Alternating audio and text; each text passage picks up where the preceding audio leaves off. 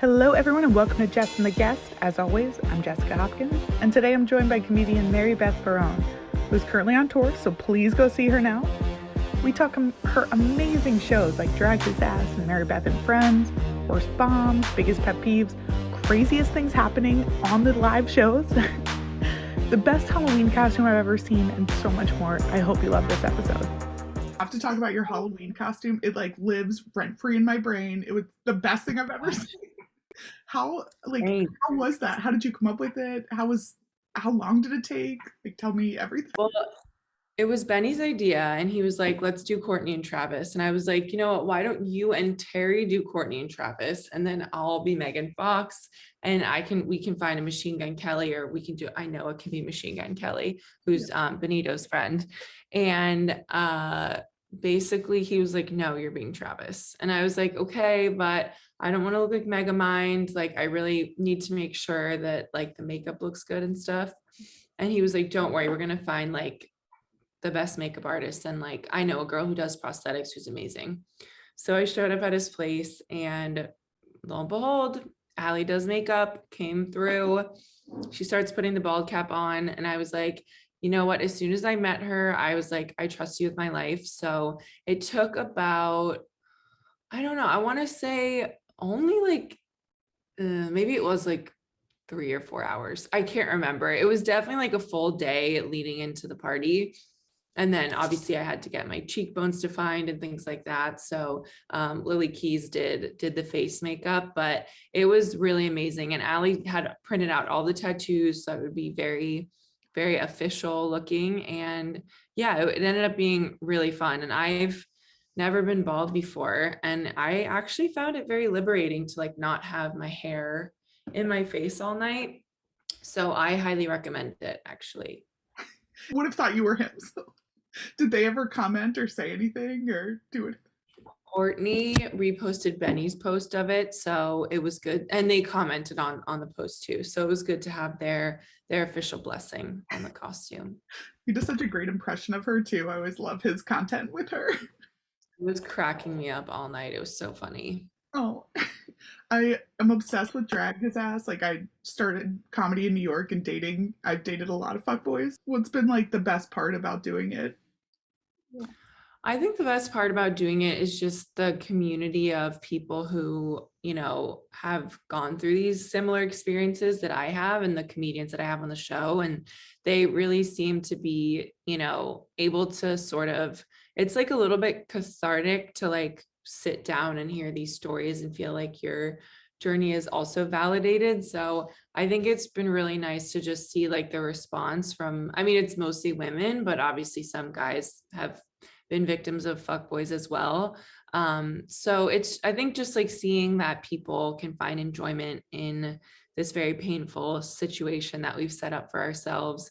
That's kind of the best case. So it's been really fun and rewarding to build this community of amazing people. And then of course, I think, you know, when I work with fuckboys and they come back to me saying that they did learn something, that's the ultimate goal. So that's really nice too.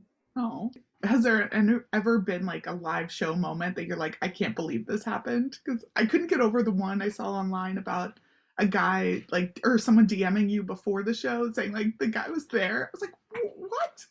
Yeah, it was crazy. That actually wasn't even at Drag His Ass. That was just at my show, Mary Beth and Friends at the Bell House.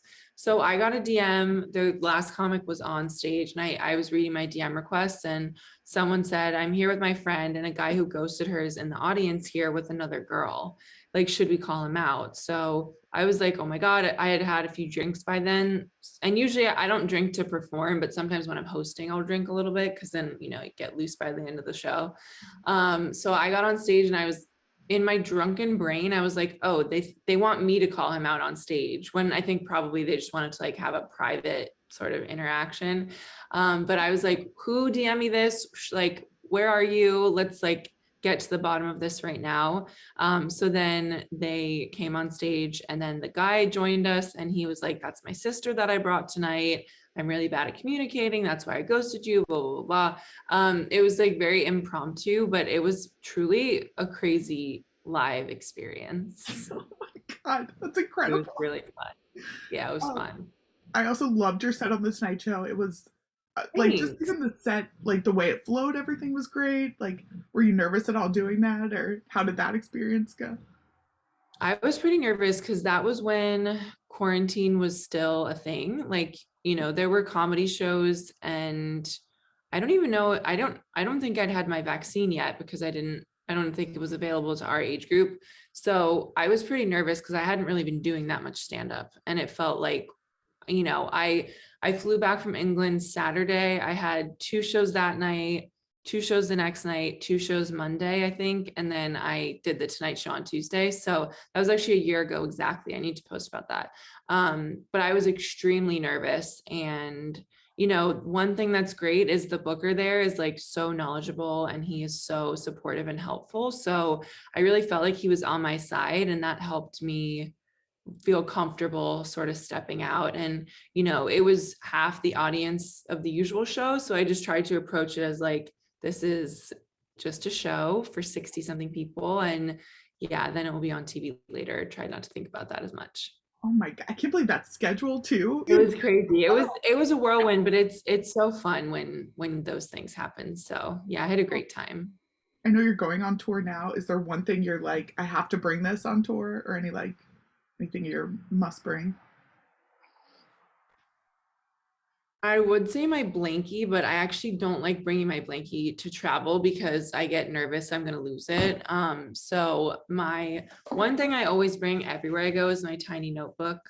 So that will be joining me on the road as well. Keeps me organized and things. What is the most annoying thing people do when traveling? Think the most annoying thing is how much of a rush everyone is in. I mean, everybody's standing up to like board the plane when they call the first group. I'm like, if everyone just would calm down, like the plane most likely will take off on time. Let's just like not actually, you know what? I take that back. The most annoying thing people do when traveling is they are rude to the air host and hostesses because those people are so, especially in the pandemic, I feel like anyone who was working and not sick was overworked and just like they're doing the best that they can under these conditions. And I would see people take their masks off and, be just like dicks to them in general or make a fuss. This guy one time came to the gate with like two suitcases and two pillows. And they were like, you can't do that. Like you can only bring a personal item in one bag. And he was like, get me your manager. And they were like you can't do it. It's like against FAA regulations. He's like, I literally flew like this yesterday and you're going to tell me that I can't do this. And I'm a platinum, blah, blah, blah, blah. And it was literally 5:30 in the morning. I was like, dude. Oh my God. Yeah, that is my worst nightmare. I just hate people in general. So Yeah, no, I was like, you actually should be on the no-fly list. yeah. Oh God. Up to me. What's your biggest pet peeve? I feel like that would, I don't know if that's a pet peeve, but that's annoying. My biggest pet peeve in general, yeah, I guess honestly lately just feeling like people are not appreciative of like those folks that work in the service industry. Cause like a lot of times the problems that people experience, with a clothing brand or ordering something online or in a restaurant, it's not the waiter's fault or like the customer service rep. So having worked in customer service before, I just have like, I don't know, I have PTSD, number one. And number two, I have like a lot of just like empathy and appreciation for people that do those jobs. Cause, some people are just trying to get through the day. And I think taking your anger out on them is just not fair. So that's something that really bothers me. Yeah, oh, I love that. That's the best answer I've gotten because I'm like, yes, Oh, well, that's good. you're always so stylish too. And like when I started at UCB New York, and like I just felt like I had to wear plaid, or like I wore like these stuff that I look back now and I'm like, why did I? This is not me. Why did I feel like I? But have you always been like you've always known your style and like been very stylish and? I definitely have always been obsessed with clothes. Now looking back on some of my outfits, I'm like, maybe wouldn't have done that if I could go back. But I think, being obsessed with clothes for me started at a very young age. I think I was like, I was obsessed with outfits, and I remember a very specific, like I always wanted to be wearing pink, and I wanted to be wearing a big bow, and I wanted to be wearing makeup, and like, I don't know, I was very girly as a kid. So I think an interest in fashion, and having two older sisters, I would see fashion magazines, and I was just like obsessed with like brands and clothes to, for better or worse. But it was, I had fun, and I still have fun with fashion, and it's great. Yeah. It's an expensive habit, but whatever. I Yeah. like spending money. You can't take it with you, so might as well spend it.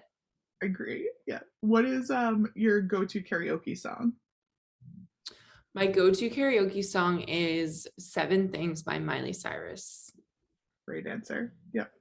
What is the weirdest thing in your fridge right now? The weirdest thing in my fridge right now is probably an empty, well, it's a jar that had pickles in it, but now it just has pickled juice. Like I just haven't, there's two empty jars. They have pickled juice, but no pickles for no reason. I just haven't gotten around to dumping them down the sink yet. Oh yeah, been there. What is your guilty pleasure TV show? Kardashians. Oh yeah. I mean, Yeah. very excited for the new Hulu show.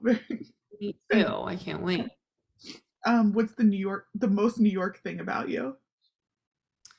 The most New York thing about the most New York thing about me is that how impatient I am. Like I want things, I want what I want when I want it. I want the subway to be arriving as I get to the platform. I want my Uber to be waiting for me outside before I even call it. And I don't take this out on wait staff at all, obviously, because it's not reasonable, but I'm like, if they could have the food for me ready before I get to the restaurant, that would be great. Yeah. What's the worst you've ever bombed on stage? Although I've never seen you bomb ever, but Thank you. I have bombed in my life. I have done it. The worst bomb I ever had was in Bushwick at the Cobra Club. This was a year into doing stand-up, and I was brought on stage. The host said that I was the person who caused 9/11 and that I was racist, like as a joke. Like she's a white woman as well, and she was just sort of joking around.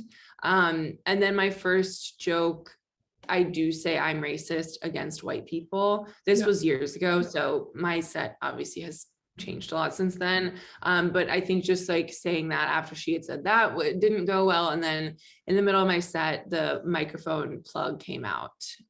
And I had to put it back in. So it was just like, and I had friends there, and I just wanted to kill. No, not going to say that. We need to stop using kill myself as hyperbole. I didn't want to kill myself, but I definitely was extremely embarrassed. But I think it's still the worst show I've ever had. But one of the guys in the audience still asked me out to drink. So I guess men can really just see the forest through the trees. You know what I mean? He saw raw talent. And what's the dumbest injury you've ever had? The dumbest injury I've ever had, I broke my arm in 3rd grade because I was jumping off the swing at school during recess, and the guys in my class were like, they would jump off the swing and try to do like skateboarding moves like in the air. Obviously, being in 3rd grade, we can find fun in anything.